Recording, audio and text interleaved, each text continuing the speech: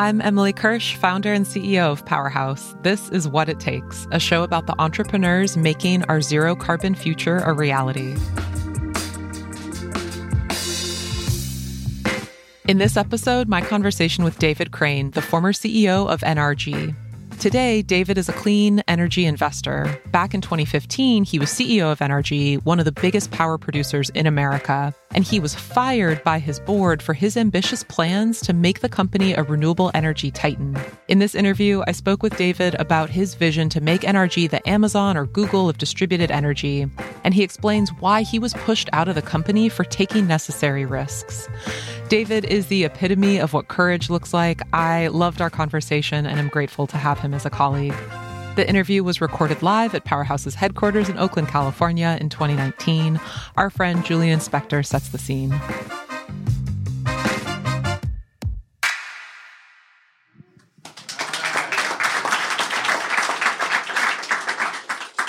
All right. Thank you, everyone, for being here. I'm Julian Spector from Green Tech Media, and this might be the fullest house we've had so far. So very excited to be here.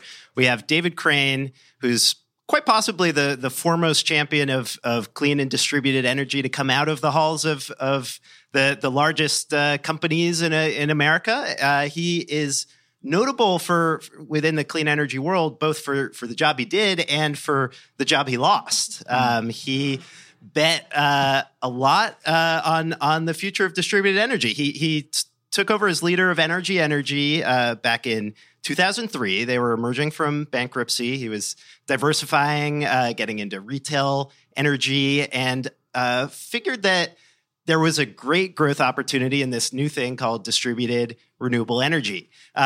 He led Energy into distributed solar, residential, commercial, larger scale, as well as EV charging and a number of other initiatives. But it's a great example of how the long-term vision and short-term profits don't always line up. Took several years for rooftop solar, for commercial solar, for community solar to really hit their stride. Arguably, that's still an ongoing process, and Wall Street investors started to get impatient, and that culminated in David leaving that position in 2015. But he left a lot of arguments. He left a lot of calls to action that a company that produces energy on a grand scale has a moral responsibility to consider its impacts on the global climate and consider how future generations will judge those activities. And he also believed that in the long run, clean energy was the right bet. So there's a lot of elements to that argument that are still playing out. Not everyone agrees on these things, and making the right call between what's right for years into the future and what's good for stock value in the next quarter or two. There's still quite a lot of debate happening in America. I think it was notable he left the company with a letter that included the phrase, "As a company that aspires to growth, there is no growth in our sector outside of clean energy." Since then, he's gone on to stay active as an investor, an advisor in the space. But I think here today we will learn how he got those ideas, how he got interested in deploying those arguments at the level of energy, and I'm very excited to hear what he has to tell us. Thank you.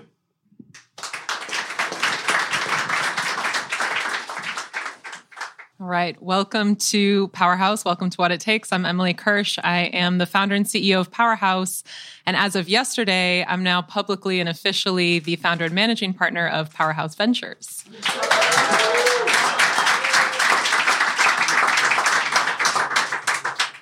Earlier this morning, a piece came out on PV Magazine that gave me the honor of being dubbed the Oprah of clean energy.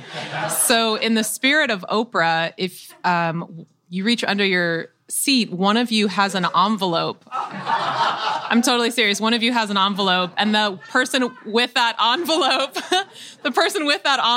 you won a free ticket to the next What It Takes.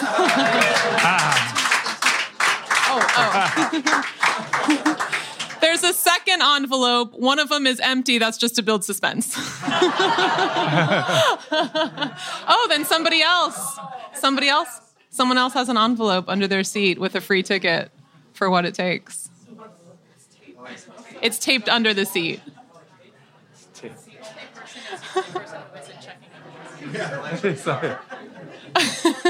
I have a feeling it's Dan Sugar because he's not checking under his seat. Did everyone check under their seat? There we go. All right, congratulations.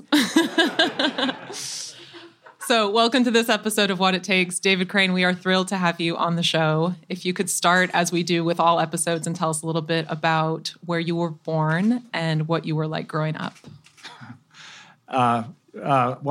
I was born in Cleveland, Ohio, and I grew up in the Midwest. I spent most of my growing up years in the Chicago area.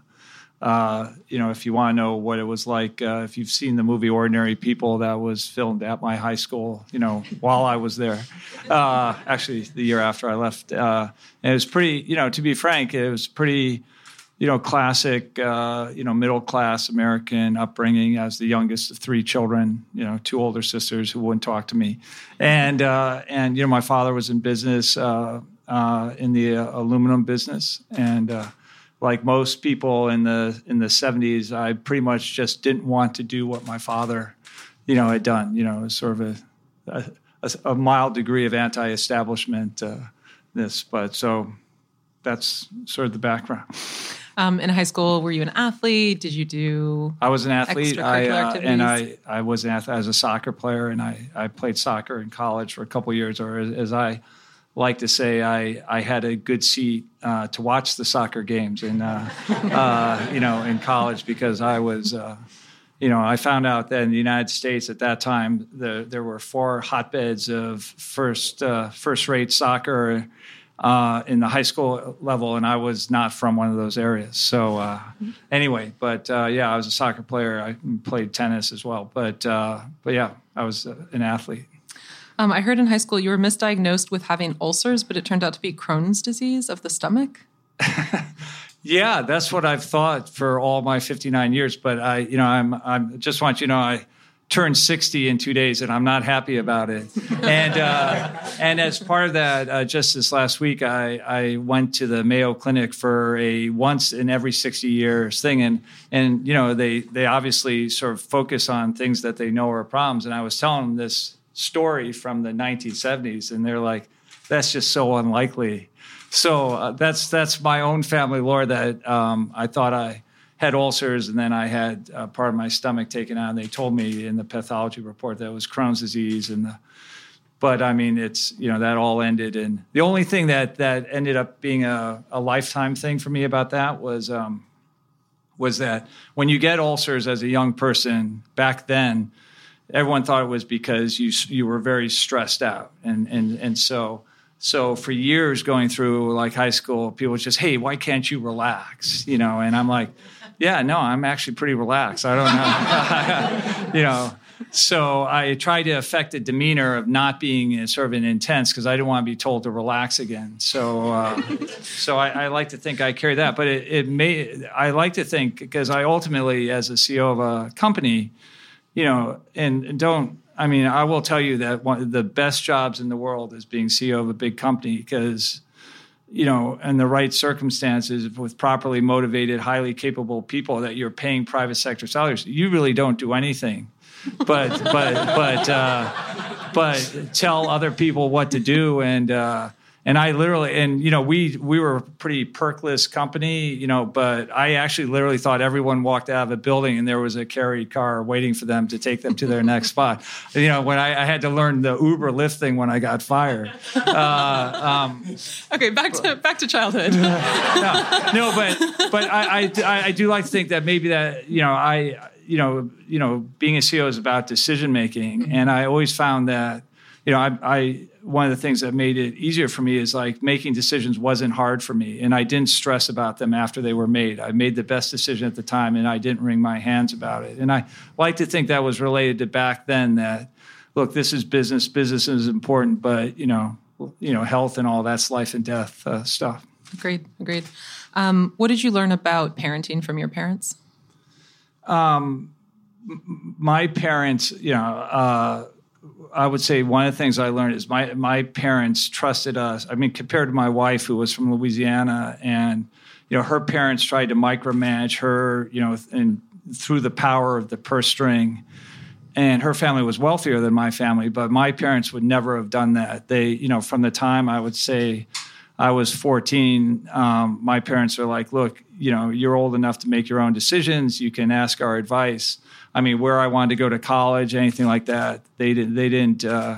They would ask me what my thought processes were, and but they're like, these decisions are yours. And so I would say that was one of the most important things. And I also remember I went to law school, and when you graduate from law school, you have to take this ethics test, to pass the bar, and then you take a special course to study for the ethics test. And I just remember resenting it so much. I'm like, I don't need to take this course. My parents taught me the difference between, right and wrong. And so, I don't know. I like to think, sort of the grounding, came from that. Mm-hmm. What did you want to be as an adult when you were in high school?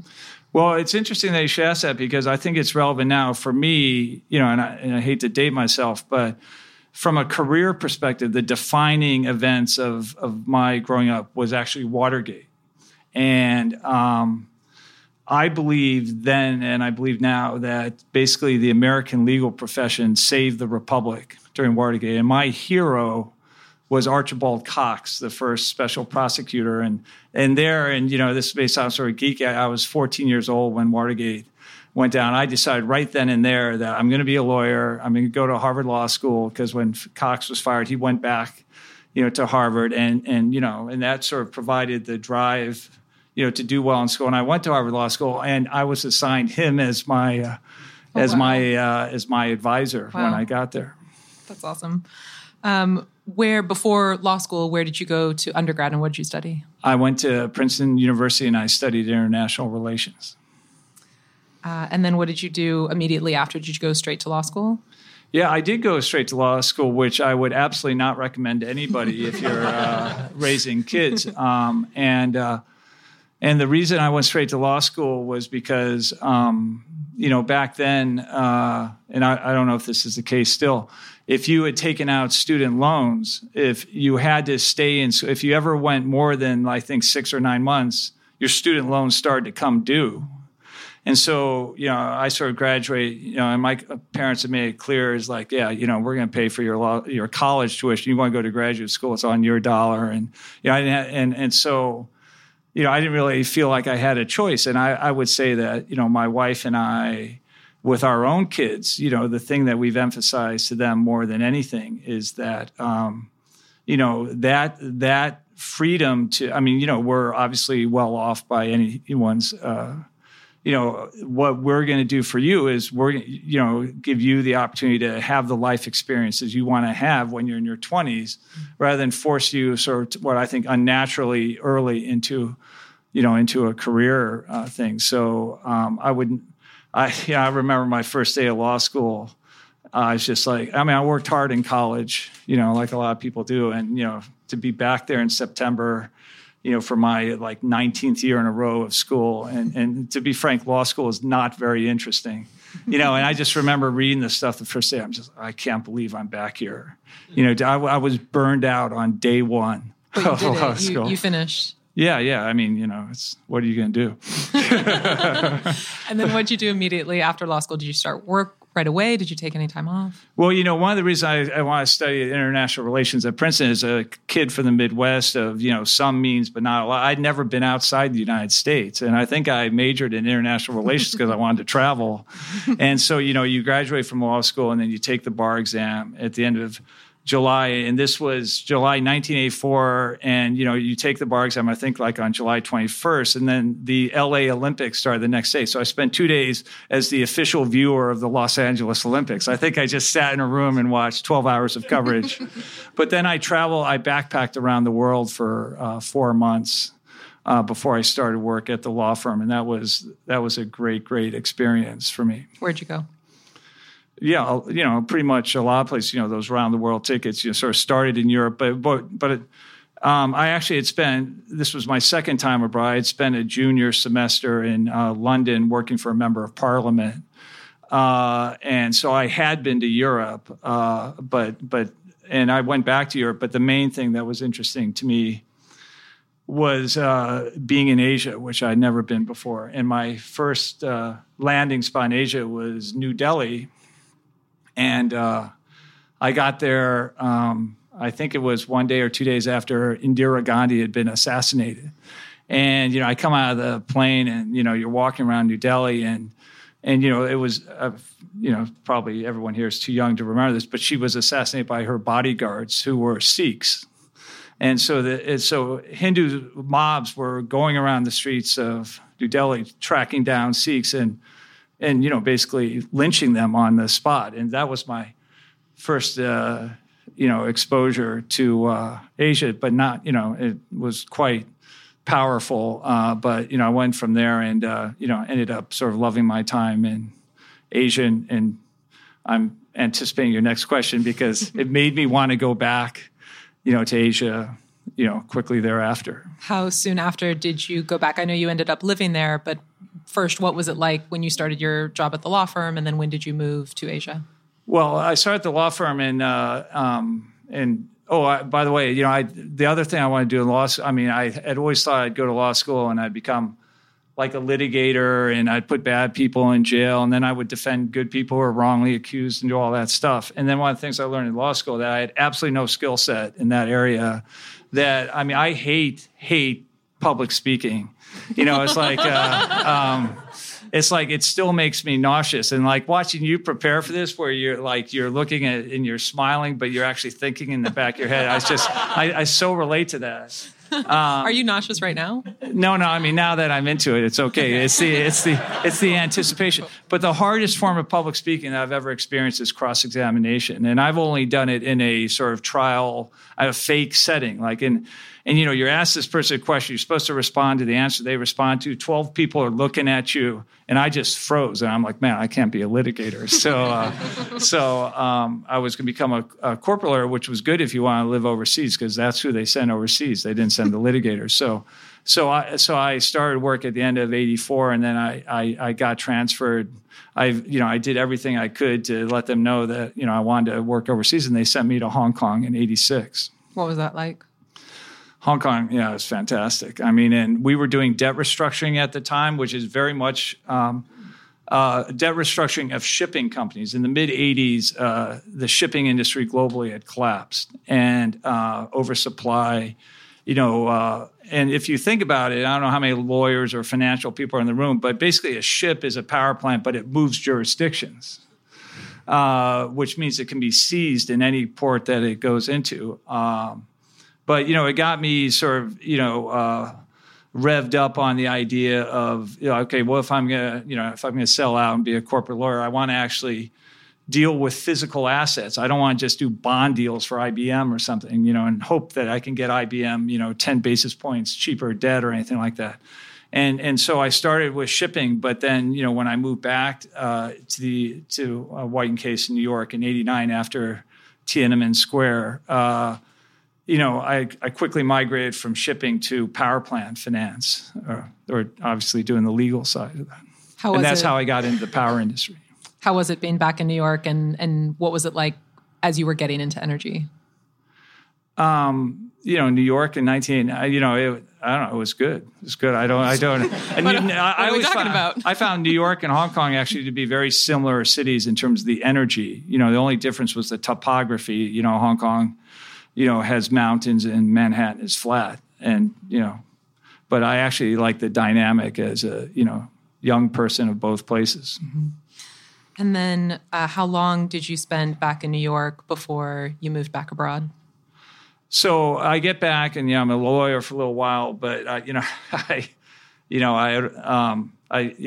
I started writing these memos to the partners how they need to create a specialized project finance group, because at that time, at least White & Case had the view that every sort of corporate lawyer should be able to do everything, which was a really dumb point of view, because I can tell you one day you're doing project finance, the next thing you're doing a double dip leverage lease thing. I mean, you just can't, master all these things. I said, there's going to be this, I think project finance is going to take off. So I'm writing all these business memos about how they market themselves. And the last thing any law firm wants to hear is some snotty fifth-year associate telling them how they should run their business. And so I wasn't that popular, which is sort of a recurring theme of my career.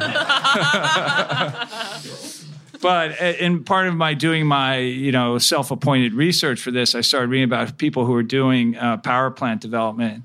And I came across this company, ABB Energy Ventures, which was a subsidiary of ABB, which billed itself at the time as the world's largest electrical engineering company. And they had this development arm, which was based in Princeton, New Jersey. And I'm like, that's not bad. I've been there before. It's a good place to live. And so I migrated out and went and became the deputy general counsel. And there were like 30 people. I don't know what my title was. But within a year, I found out that like my calling, the thing that I was good at was negotiating, and that I was good at doing the business side. And my technique was to get the business person on the other side of the table to like me more than he or she liked his or her own lawyer. And then, once I was in the room, quickly, the business guy on our side would say, Dave, you just handle, I'm not even going to show up for the negotiation. Then I would say to the business guy on the other side, and I don't know, I'm not sure I'm always going to be correct on the gender thing, but, in the power industry, basically back then, everyone was male anyway. So when I say he, it was a he, anyway. So my tactic would say, hey, why don't we get the lawyers out of the room, and then you and I will figure this out. And that worked. That was pretty good. Good strategy. So, had you already met your wife Isabella, or not yet? At this time? I met my wife during that time back in New York in 1991. We both went to the same college, and some people think, so you met her in college, but we were 5 years apart. So, So she was actually a summer associate at the law firm that I was at. And at this point in your career, did you have kids yet? When you were mean at before ABB? I met her? No. When you're at, maybe. But when you were at anything's possible. ABB, when you were at ABB Energy Ventures. Did we have? No, we got married while I was at ABB Energy Ventures, but not at the time I started did we have kids. But we had kids. We had kids. Our first child like a year after we got married, so we didn't have one of those relationships that go on for 5 years. Is double income, no kid. We pretty much got. Because actually, one of the things she told me, so I think I was 31 or 32, if I'm trying to figure the math right, and so I wasn't like a kid. And I had seen enough already at that point. People had gotten married early and that sort of fallen apart.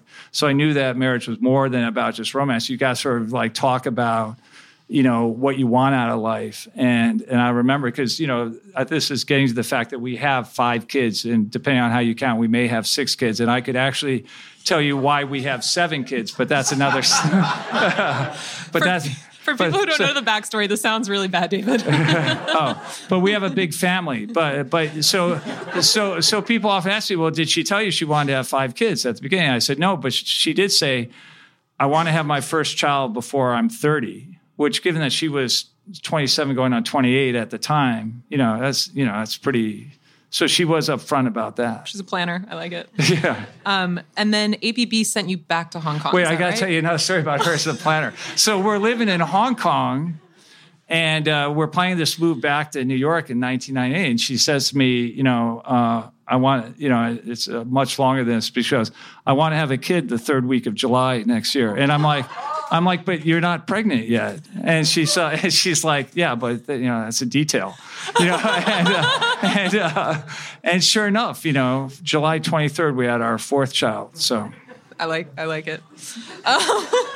Okay, so ABB moves you back to Hong Kong. Is that right? Yeah. Okay. And, that was the 90s, and, it was building power plants everywhere. It was crazy. And then what brought you back to the U.S.? Well, what happened, was we were there for about 4 years, and again, it's lost to history. But on July 2nd, 1997, a financial crisis started in Asia when Thailand floated the baht. And it was a big issue in the IPP world because Thai PPAs were denominated in baht, but since the Thai baht had been fixed to the U.S. dollar forever, people were buying power plants with U.S. dollars and getting paid in baht, and so it caused the whole power system out there to seize up. And Lehman Brothers, who I was working for at the time, because I had moved from ABB to Lehman Brothers, they're like, look, we'd rather have you in Brazil doing privatizations than, so I got moved back in 98. How did Lehman Brothers recruit you from ABB? Well, I never wanted to be an investment banker, and I knew I'd be a bad one, but they came in, and I liked being a developer, but they said, we're going to triple your salary. And, when you get into that pressure, like I think we had 3 or 4 kids at the time, and tripling my salary sounded awfully good. So that's how they recruited me, basically, with money. You probably want something more idealistic than that? No. I knew that was the answer. I just wanted you to say it. Wow. She's harsh. I'll just start calling you Dan Rather. I was going to say, okay. So then when you moved back to the U.S. after working with the Lehman Brothers in Hong Kong, you joined International Power. Tell us about that, how you came to join. Well, I got back, and I was not a good investment banker in Hong Kong, and I was a horrifically bad one in New York. Wait, what made you a bad one? Well, what made me a bad one was then there was this example. No one actually told me that as an investment banker, you're not supposed to tell the truth to your client. You're supposed to do whatever it takes to get a deal done, even if it's a deal that you don't believe in. So the Southern Company came to me, and the guy who was the CFO of the Southern Company at the time, or of their subsidiary, they wanted to buy this company in Hong Kong called Hopewell that was run by a guy named Gordon Wu. And we had this conference call, and there were Lehman bankers from New York and us from Hong Kong, and this guy's name was Ray. I said, Ray, do not do this transaction. I said, the culture of this company that you're talking about buying is so far different from the culture of the Southern Company that you guys will be at each other's throat. And he said, thanks, David, for the advice. And the next day he went out and hired Morgan Stanley and did the deal. And I mean, the Lehman Brothers bankers in New York were so angry, at me telling them this. Anyway, so I didn't really like banking that much. And and I didn't like doing the privatization work in Brazil because, the thing you did as a New York banker, and like now I'm getting towards 40 years old, is like, you go down to Brazil on the overnight flight, you fight your way from the airport in Sao Paulo into the city, you work all day, and then you get on the overnight flight the way back. And I'm like, man, I'm getting a little old for this. And anyway, but the guy that I worked for at ABB, he calls me, and this is the type of magic moment I think that everybody hopes they have in their career. And it all comes because I had made myself indispensable to this guy when I was at ABB Energy Ventures. He calls me and says, this British power company, National Power, has gotten into trouble. They're splitting themselves into 2 parts, a company called Innogy and a company called International Power. They've asked me to come and be the CEO of International Power, and I want to do it because I've never run a public company.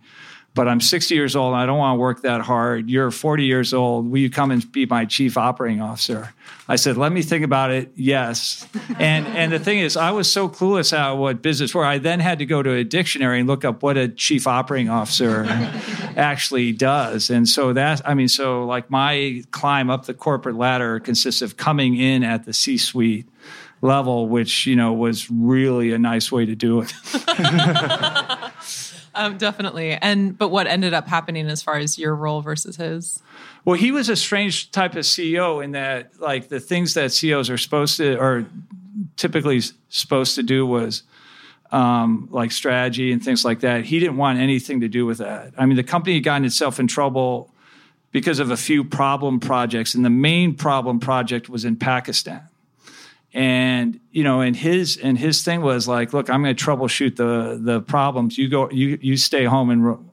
And to his enormous credit, he's like, David, you're, a person with a young family. I'm not letting you go to Pakistan because if something happens to me, I'm an empty nester and all that. I mean, it's incredibly noble because Pakistan and the project was outside Karachi, which was an incredibly dangerous place to go to at the time. So he would disappear for 3 weeks at a time, which sort of left me to run this company. And ultimately the board just sort of decided that, they'd rather just deal with me than him anyway, because he was a sort of he was a rough personality and didn't really fit with the knights of the realm that made up the board of International Power. The type of that. They'll treat you as an equal as long as you implicitly recognize that they are your superior. It's like I was better at sort of dealing with that because I was young. And what did that mean as far as your role? You said they'd rather just deal with you. So I was COO to him for 2 years, and then they sort of pushed him out and made me CEO, and I did that for a year. Was that awkward, given that he had been your boss at ABB and he brought you into this role? Yeah, it was a little awkward, but we had sort of gotten crosswise with each other over how to deal. We had an American subsidiary that had built these power plants in ERCOT, and our predecessors had come up with an incredibly ill-advised bonus scheme for these people, which was based on how much money was invested rather than what type of return. And immediately upon building these projects, ERCOT was overbuilt. These power plants weren't going to make any money. And the company was still on the hook to pay this U.S. management team like $25 million in bonuses. And he didn't want to pay. And he's just, I'm not going to pay. And I'm like, we have an obligation as a company. We have a contractual obligation. Good companies honor their contractual. And he was one of those people that would it's not as common now. And, we now live in an era of nurturing CEOs, like almost everyone's. But back then, probably half the CEOs were ruled by fear. And, he would call me, every name in the book to try and, but he wasn't willing to do it unless I was willing to go along. And so our relationship had strained a little bit, but it was awkward because the board came to me and said, if he leaves, are you going to leave? And I'm like, yeah, I'm my own person. And I don't feel great about that because that sort of gave them the, to push him out. But like I said, that's what was going on at the time. As we say, sorry, not sorry. Yeah. As far as your role as CEO then of International Power, at one point you wanted to merge with, at the time, bankrupt NRG. Tell us about that. So International Power was, it owned power plants in 14 different countries. And one of the first conclusions I reached is that the public company investors, I was really bullish on our opportunities in the Middle East, and our investor base absolutely could not care. We also had a good position in Australia. They did not care. The only two countries they cared about was the U.S. and the U.K. And the U.K. had very limited potential. So I'm just like, well, we got to, if we're actually going to, take this to the next level, we have to do something in the U.S. And I despaired at sort of doing it organically. So at that time, this is the Enron era. U.S. companies were going into bankruptcy. And this is 2003? 2003. And I approached NRG, which was the first to go into bankruptcy. And I approached the creditors committee because, it's relevant to all you here in Northern California. The creditors committee basically decides things. And, I said, well, what about we do a merger, a merger out of bankruptcy, all that.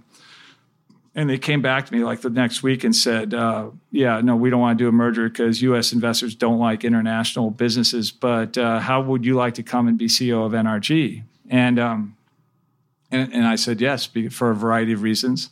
Some business, some personal. What were those reasons? Well, the personal was very simple. As this company that I was running that in 14 countries, I was going to be on the road a lot. So I did not move my family from Princeton, New Jersey. And, it was, by then, we had 4 kids. We had, one more to come in terms of the first 5. And And so I was commuting every week, and it's tough. I mean, I don't know if anyone in the room's in a commuting relationship, but one of my board members says, if you're in like that sort of super long distance community, either you have a very strong marriage or you had a very weak marriage. And I said, well, I think I got a very strong marriage, but I can tell you, it definitely, leaving your wife at home with 4 young kids, even if she has help. I mean, I don't recommend that. Where were you commuting to? From New Jersey to London, and every week. And, for all the there a surprising number of people actually do that. They work for Goldman Sachs or something. They're in the front of the plane. As a UK corporate, I'm like, I'm buying this ticket myself. I'm in economy class, and I'm, a relatively big person. It wasn't pleasant. I think I was jet lagged continuously for 3 years. But the main thing was the business purpose. I mean, NRG was a totally mediocre company that was like every other IPP at the time, an Enron wannabe. And but the idea, I mean, I would say that Chapter 11 for a capital-intensive company, I love the idea of being the first out of Chapter 11 with a cleaned-up balance sheet. Like all the mistakes they had made in the past cleared out by Chapter 11. And now I'm going against, Diageo and Calpine, all these companies that have tried to make it work, without going into Chapter 11. So I actually liked the positioning of NRG. Because it was like a clean slate. Because the balance sheet was a clean slate. Yeah, maybe not the reputation. What was it like when you? Oh yeah, well the reputation. I didn't. This was I decided at some point in preparing for this, I'm going to sort of start a list of all the things I did wrong, all the mistakes I made. But I was appealing to NRG's creditors committee because I ran the one IPP company that had not over leveraged or overpaid for things. So I thought when I came in and, brought a new management team with me or recruited one that, we would be free to like act, aggressively. But the institutional investors, like we tried to buy something. Yeah, I think Duke Power had 2 combined cycle plants in Arkansas that they were selling for like $100 per kilowatt, like 10% of replacement costs at the time. And I remember like all the financial people, they wanted to do a model. I said, dude, if you can buy an asset for 10% of replacement costs, I don't need a financial model. Mm-hmm. Let's just do that. And that the word leaked out to our investors. I got a call from MFS, and they're like, and it's a woman who's still very much a leader, and a woman named Maura Shaughnessy, and she said, David, you're in the penalty box. You don't come out of bankruptcy and start buying stuff. I'm like, hey man, that wasn't me that got them in. She's just like, no, NRG is a company's in. So we had to spend a couple years actually making money and being restrained. Yeah. So in the role, did you come into it and just feel super confident and like you're at conferences and people say, yes, this is the new leader, we're on board? Well, I mean, no, that didn't happen. No, I mean, the main thing that I had to deal with, how do you recruit people? And, I used to have this shtick that so it got increasingly grandiose over the years I was at NRG. It started with like saying, look, we're all here in the private sector to make money, but don't you want to have impact? This company is flat on its back. You can come in here, at whatever level, and you can have impact on on resurrecting this company.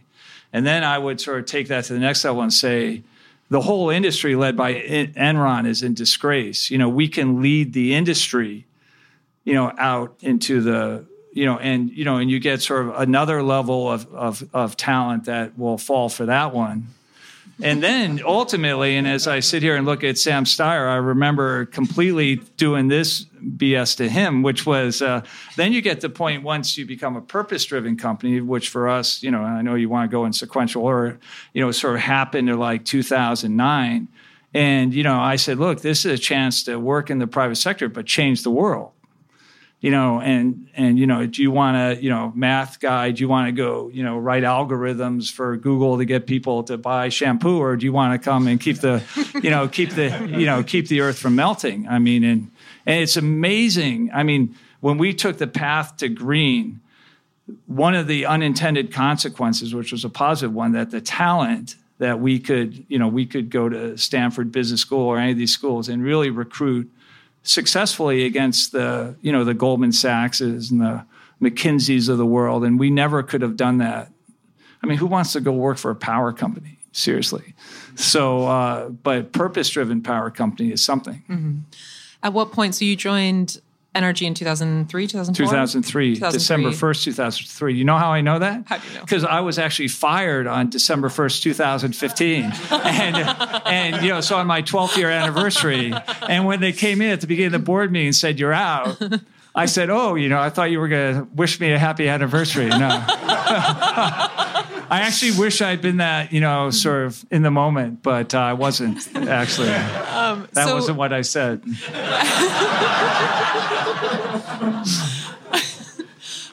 So at what point between the beginning in 2003 and the end in 2015, was there a moment when you said, I need to care about climate? Because you didn't necessarily throughout the course of your career.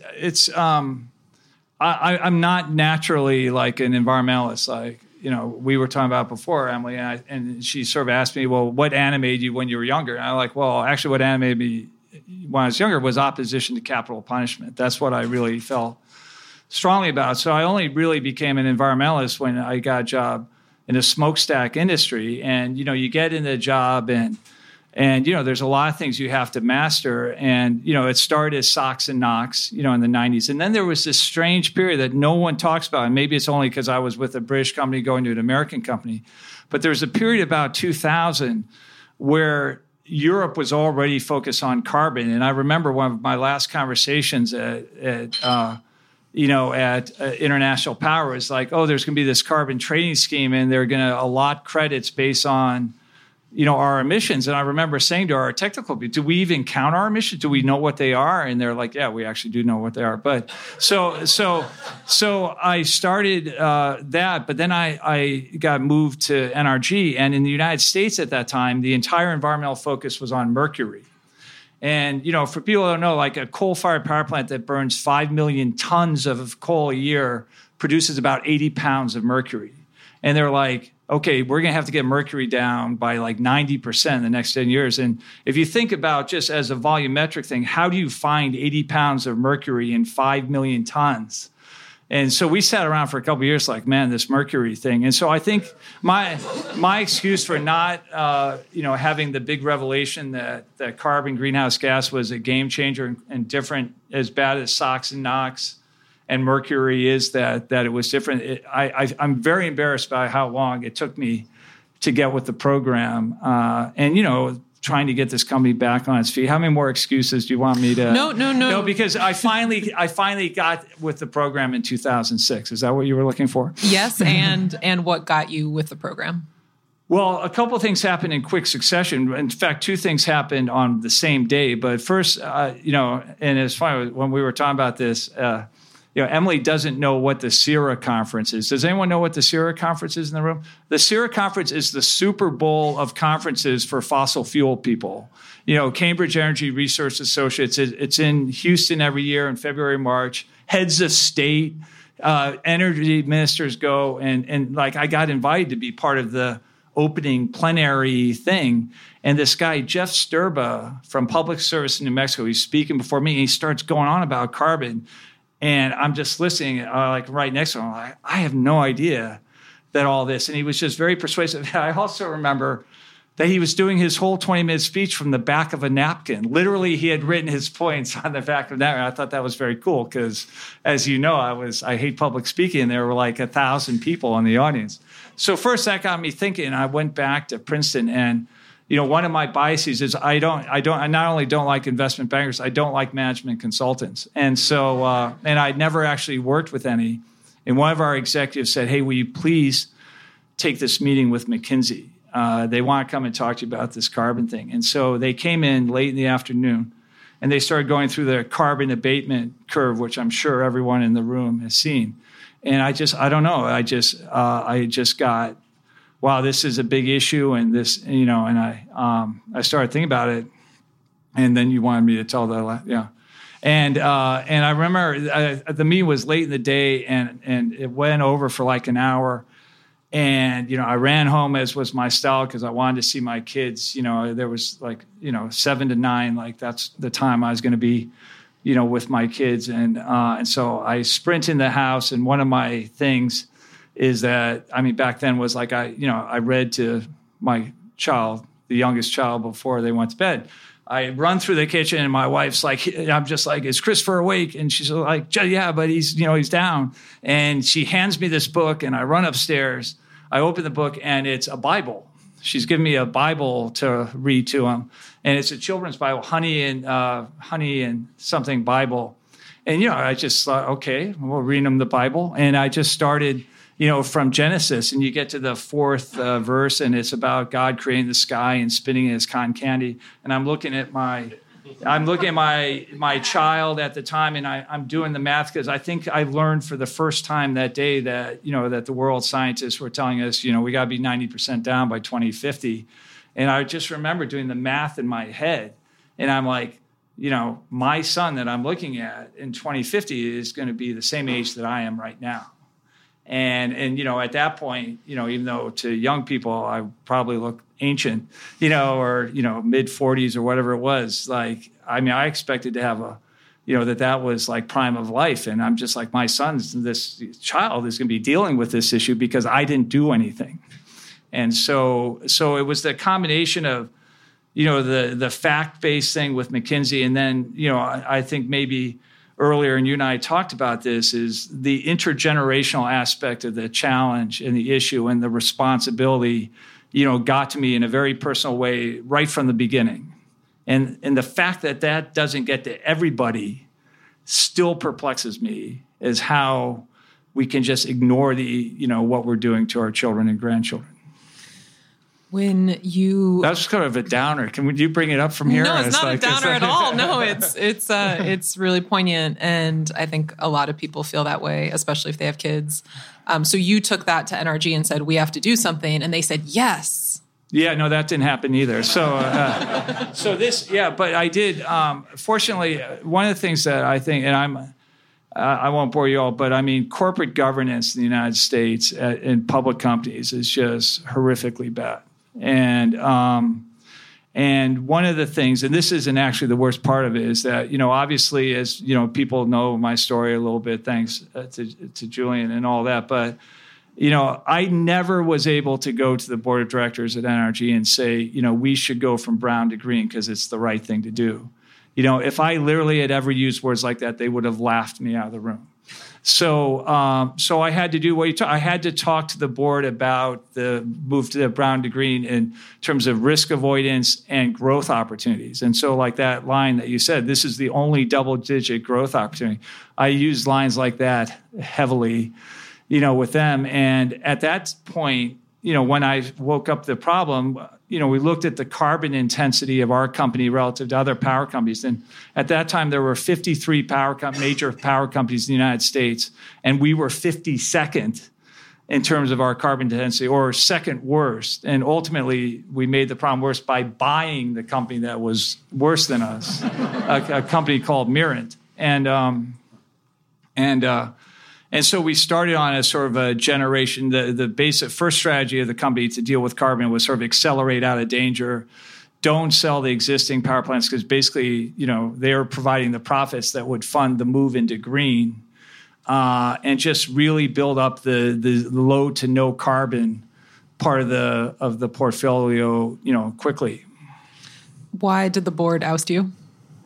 Oh, so you're just going to jump from 2006 to 2015? Yeah, for the sake of time. The board ousted me because, you're only as strong when you're running a public company. You're only as strong as your stock price performance. So I always say, it's like being, head coach of a football team. If your team goes 4-12 one year, and maybe it's because you lost your quarterback and your best pass rusher and all, someone's still going to take the hit. And I got fired at the end of 2015 at a time when our company was on pace at the end of November, and we had a fiscal year, that's the calendar year. We were on pace for record EBITDA in that year, but our stock price had underperformed the market, the peer group for the second year. We had underperformed in 2014. We were underperforming in 2015.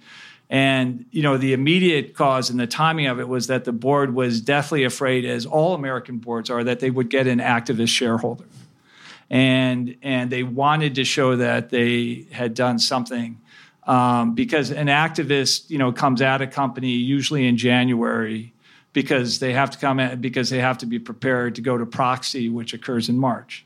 And so they fired me at the end of November because that was the last board meeting they had. And then there was some specific things that there was some other, timing aspects, but basically that was it. And, I was, if you want to be an outspoken CEO, then, you better outperform, because if, there was a guy that was my original CFO, Bob Flexen, who then became the CEO of Dynegy, and he got a contract extension as I was getting fired.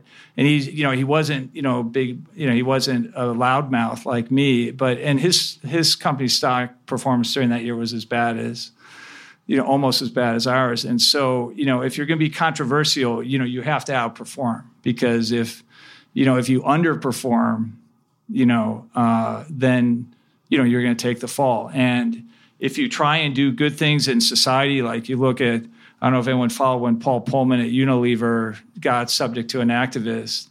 And the minute your company stumbles a little bit, they blame it on the fact that you're trying to do good things outside of, bottom line performance. So it's a risk that, comes with the territory, if you're wanting to do the right thing. Having been a champion for clean energy in NRG and that not working, what was the transition out like? Well, it was difficult because, I had been an investment banker. In investment banking, when they fire you, you're literally walked out of the building, with like security guards. You're not allowed to go back to your desk. And I'd seen that, like, who would ever do that? When we let people go at NRG, we were, But I got fired at a board meeting in Houston, and NRG was joint headquartered, but I was based in Princeton, and I never stepped foot again in the NRG headquarters in Princeton.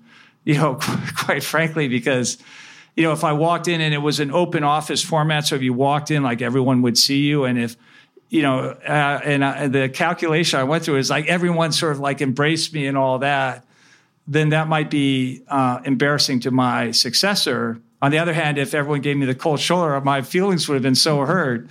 So I just, because they fired me on December 1st, but I was on the payroll till January 1st. So I actually was an employee for an extra month, but and it was difficult because, you really see what people are like, both inside the company and outside the company by, you really see who your friends are. Yeah. Who were your friends? Well, I was saying to Emily, and this, is not a statistically, not a statistically relevant sample, but I would say that the management team of NRG consisted of 12 people at the time, executive vice presidents, a couple of the senior vice presidents, and 8 of them were men and 4 of them were women. And all the 4 women, they were loyal to me to the very end, and all of them left within a few months. The 8 men, they changed their allegiance in about 5 minutes. So, I don't know if I should, that's obviously, I don't want to make gender-based, but I thought about it because I used to do a lot of pro bono work in Haiti after the earthquake and became sort of friendly with Paul Farmer of Partners in Health and with Sean Penn of JPHRO. And both of them said to me, I don't know if they've said this in public, that they're left to their, and they're obviously purpose-driven organization, very specific purpose, save lives in Haiti. And both of them said, left to their own devices, they would hire only women. Because, they're just like, well, if you're going to be a purpose-driven company, and if a woman believes in the purpose, she'll do anything, to... while men, like I remember, like I'd say, okay, we got to reorganize like this. And you would see the women, and they would be sort of evaluating whether the reorganization that you were planning was actually going to, sort of achieve the purpose faster. While the men, they were like, okay, what does this mean for me? Is he taking away, men, or at least the men I worked with, everything was through the filter. What does this mean to me personally, rather than what's the best thing for the company and what the mission that we're trying to achieve. And you can't be a prima donna about this, because it's private sector. Everyone's there to make money, but you're also trying to have impact and be team players and things like that. Tell us about the letter that you wrote to NRG employees that went viral after you were fired. Yeah. So, I felt bad, because I never went in and, saw people at the headquarters again. And there was probably, like most companies, that, there was a thing known as departure memo. People sort of say, hey, it was great knowing you. I'm going, here's forwarding number. And, I wrote an email to my successor, who, was my own chief operating officer. And this is a person who had come in as a trader, not traitor, had come in as a trader and had risen up, as, one of my proteges from the head of trading and then head of COO and all that stuff now. So, I thought we were close. I thought we were tight. And I wrote him this note. And one of my traditions, like a lot of companies, write a note over the Christmas holiday season. And I figured he was going to do that this year at 2015. So I wrote him about, December 15th. And I said, hey, I would like to sort of say goodbye. I'd like to write a memo and distribute it in the internal channels the way it's done.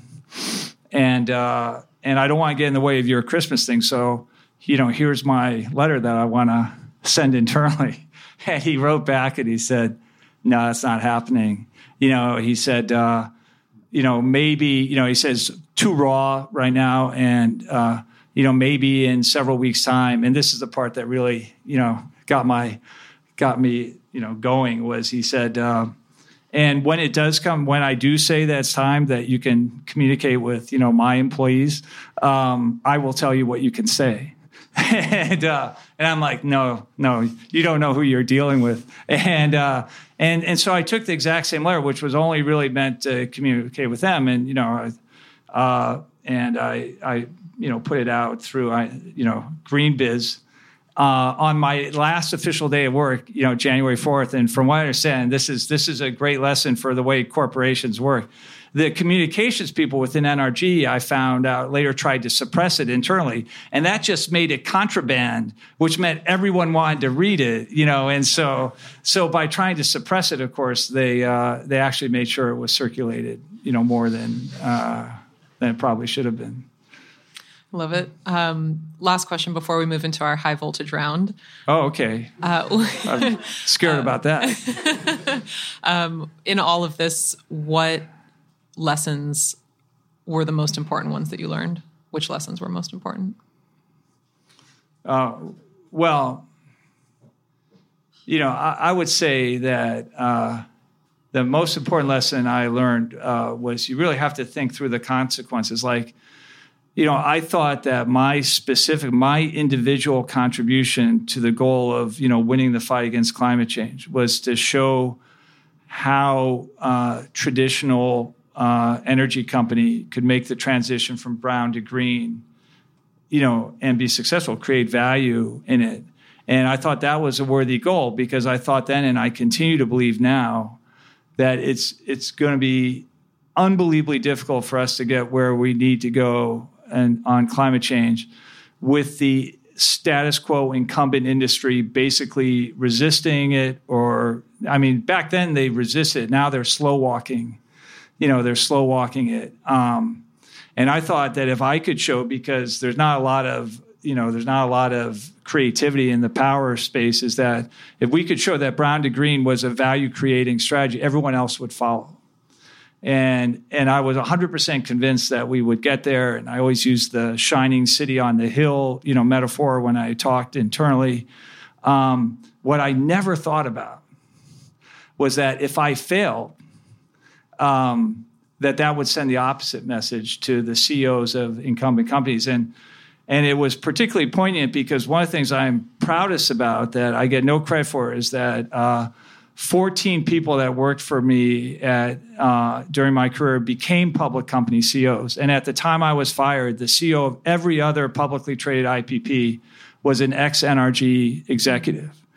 And so the first time I realized it was when someone asked me afterwards, like, well, so who's going to take your place as the green apostle? And I'm like, who would do that? Like the guy, the people that worked for me that are now CEOs, they saw me get fired for doing that. And so the idea that I actually hurt the cause, was one of the things that I really struggled with afterwards, because I didn't think through the consequences of failure. It's a good lesson. We're going to move into our high voltage round. Okay. These are quick questions with quick answers. Also, I realize we are close to the time that we set for the interview. So if anyone needs to depart, we understand. But if you'd like to stay for the high voltage round. Question 1, David Crane, what animal would you be and why? I think I'd be a dog, man. Dogs have the life. I mean, they just sleep all day. I've never actually answered that question, but I'd like to be a dog. Makes sense. In the right house.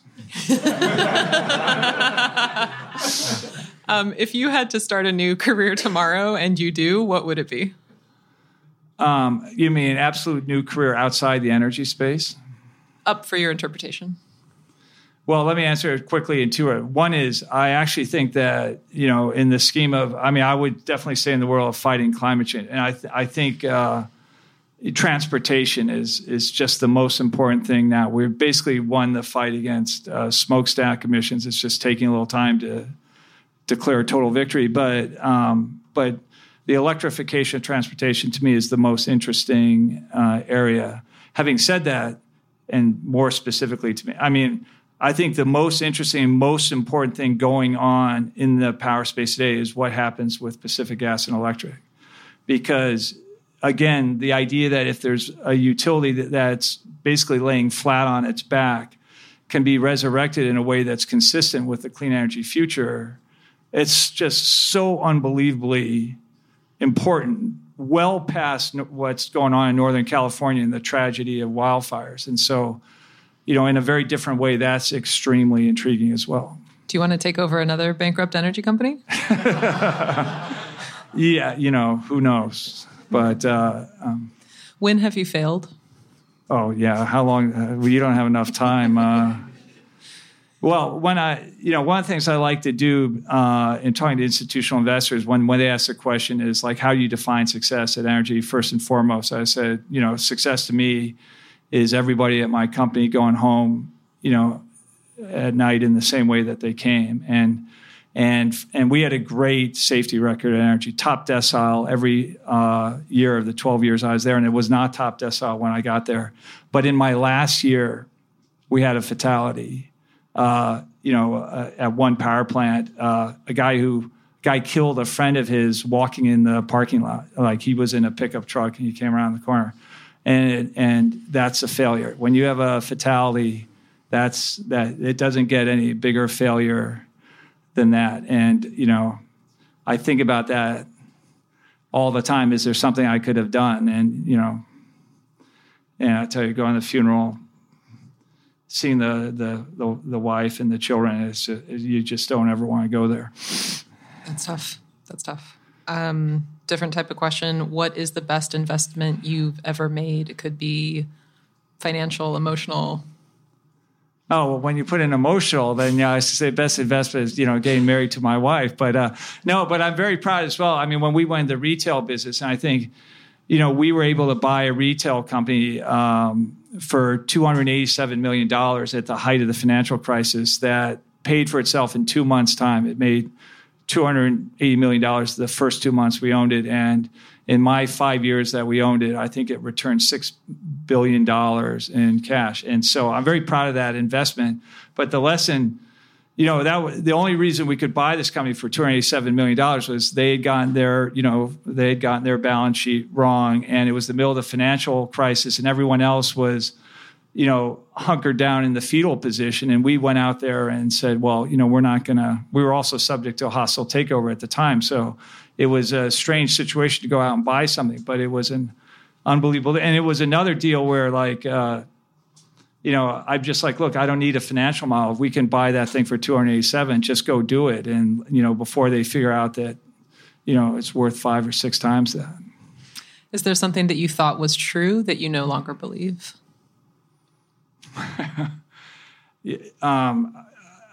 Nothing immediately comes to mind, but I would say that one of my lessons, we pursued the development of a nuclear power plant, and what was true at the time we started the development was not true like 2 years into the development, and I never stopped to reconsider my basic assumptions, and that was something that was one of the great learning lessons, because we ended up, writing off $353 million in cash and development expense after Fukushima. So that's what comes to mind when you say that.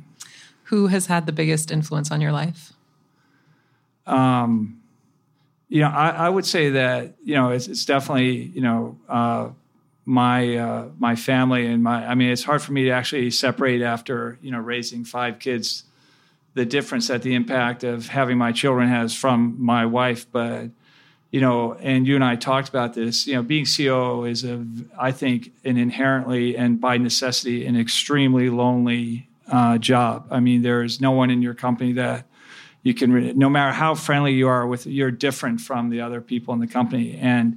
And the best way to, just sort of, keep it real is your family, because you come home and you walk in, hey, take out the garbage, and your kids make fun of you for, what you're wearing. And, and I've just learned a lot from my family. So that's what I would say. When are you your best self? I think I'm my best self a little bit in a crisis situation. Like I said, we were actually subject to hostile takeover attempts twice. And one was in the middle of a financial crisis, which was pretty stressful, because there was a time in September of 2008 where NRG, which was a BB- company, denied credit to Goldman Sachs. And I just remember walking out of the meeting saying, man, the world is really falling apart when we won't, accept Goldman Sachs as a counterparty. A dumpy company like us not accepting Goldman Sachs. And I just think in the crisis situations, I did pretty well. I'm proud of what I did in those 2 situations. And then I remember we had a bit of a scandal where one of the power plant managers had sort of lied to the ISO about being available over the weekend. And I got called by the manager. I was on the top of a mountain skiing, and I remember laying out for the management as they said, "Okay, well, this is our 3-part strategy. We call FERC and we self-disclose, and we do this, and we have to get the power plant managers today and read them the riot act, and we have to fire the guy, and so I think I'm proud of what I did, how I handle crisis situations." What is your worst trait?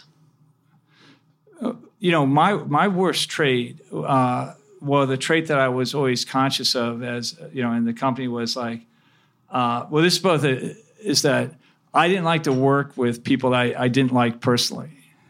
And yet I would say to people, there'd be someone who was a bit of an irritant to other people. I'm like, look, this isn't a popularity contest. So, I never liked hypocrisy, but I would speak out of both sides of my mouth. Like when other people complain, oh, so-and-so's too rough on people, and I'm like, there are people that no matter what they achieve, if they're too rough, you got to get rid of them. But, this wasn't the case. Just the person was a little irritating.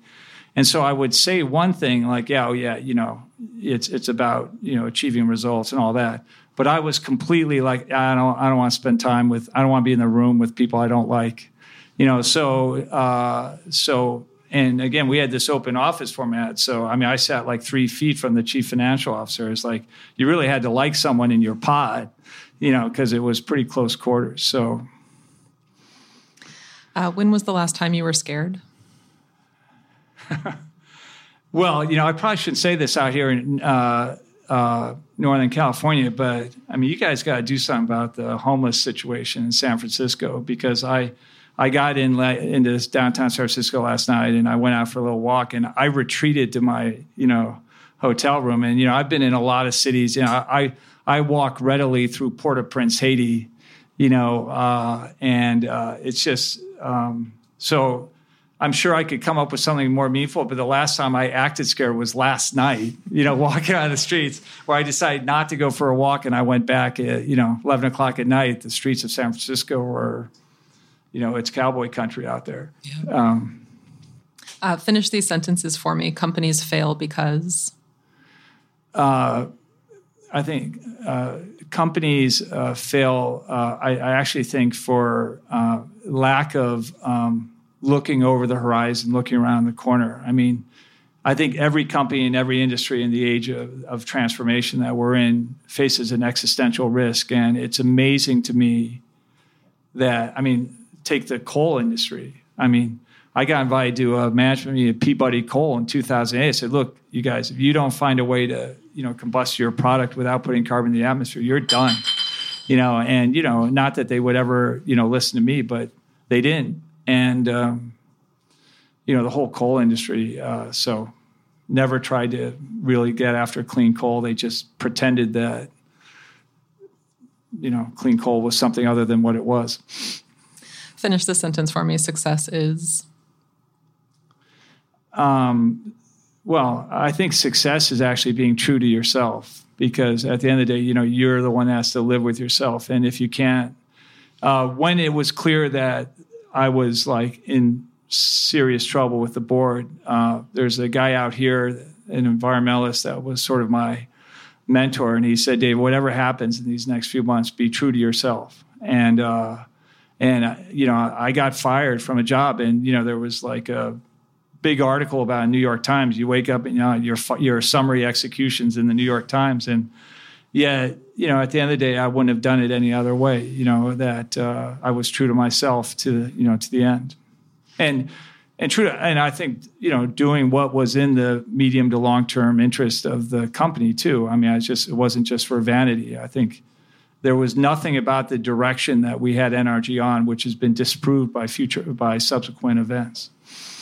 I don't know then if you have an answer to this question, but if I could have done one thing differently, I would have. Well, I can't answer that very well.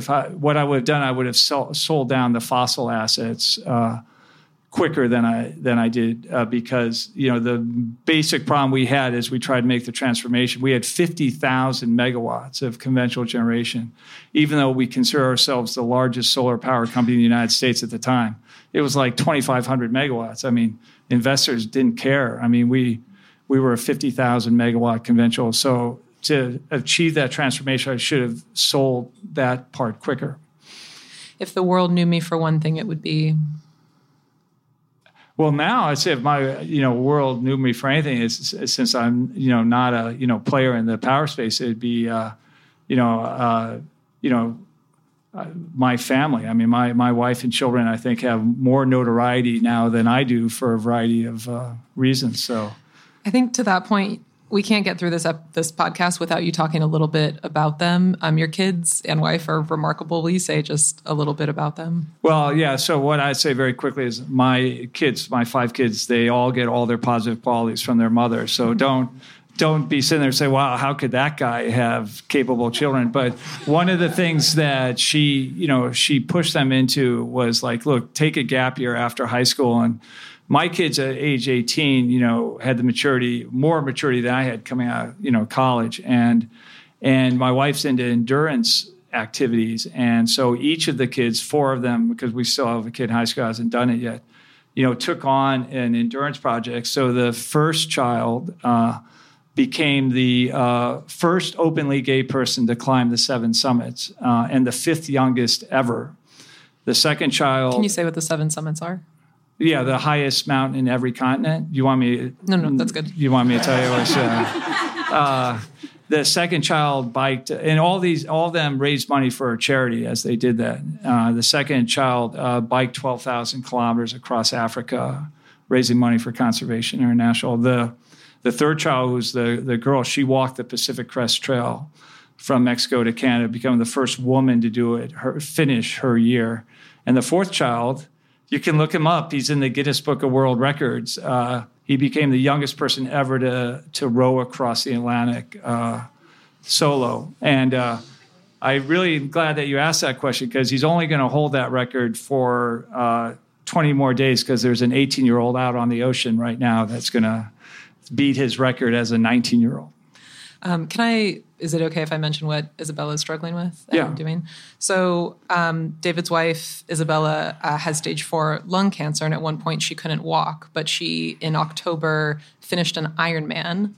And as of a week ago, her and your daughter summited the highest mountain in the Western Hemisphere at 22,000 feet. Yeah, she did. Yeah, she's on a plane right now coming back. So the two of them, my wife and daughter. It's amazing. But having said that, it's great when your kids get old enough so they're protective. Our daughter wrote a text on the family text, which hopefully will never become public, because our family text is a little racy sometimes. But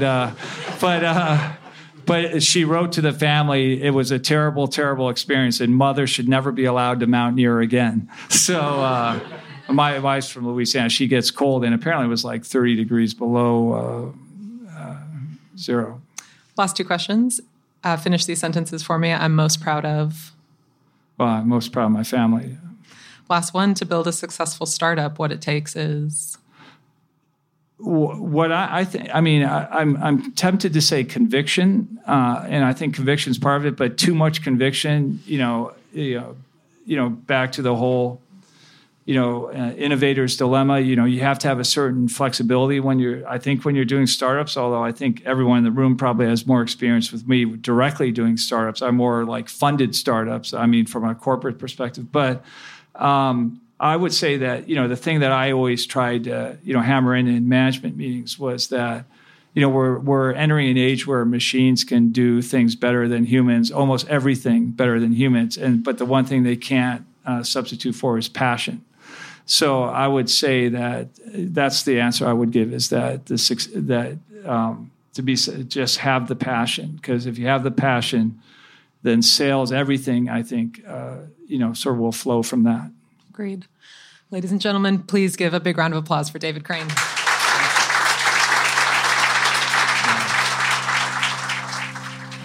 You can listen to all our What It Takes interviews since 2017 right here, and join us for news stories of founders who are building a carbon-free future, their upbringings, their risks, their failures, and their breakthroughs that are transforming our world. We're launching new episodes monthly throughout 2021. Subscribe everywhere you get your podcasts. What It Takes is produced by Powerhouse in partnership with Postscript Audio. Powerhouse partners with leading corporations and investors to help them lead the next century of clean technology innovation. Our fund, Powerhouse Ventures, invests in founding teams building innovative software to rapidly transform our global energy and mobility systems. You can learn more at powerhouse.fund. That's powerhouse.fund. Our executive producer is Stephen Lacey. Our producers are Jamie Kaiser, Rye Story Fisher, and Emma McDonough. Sean Marquand mixed the episodes and composed our music. I'm Emily Kirsch. This is What It Takes.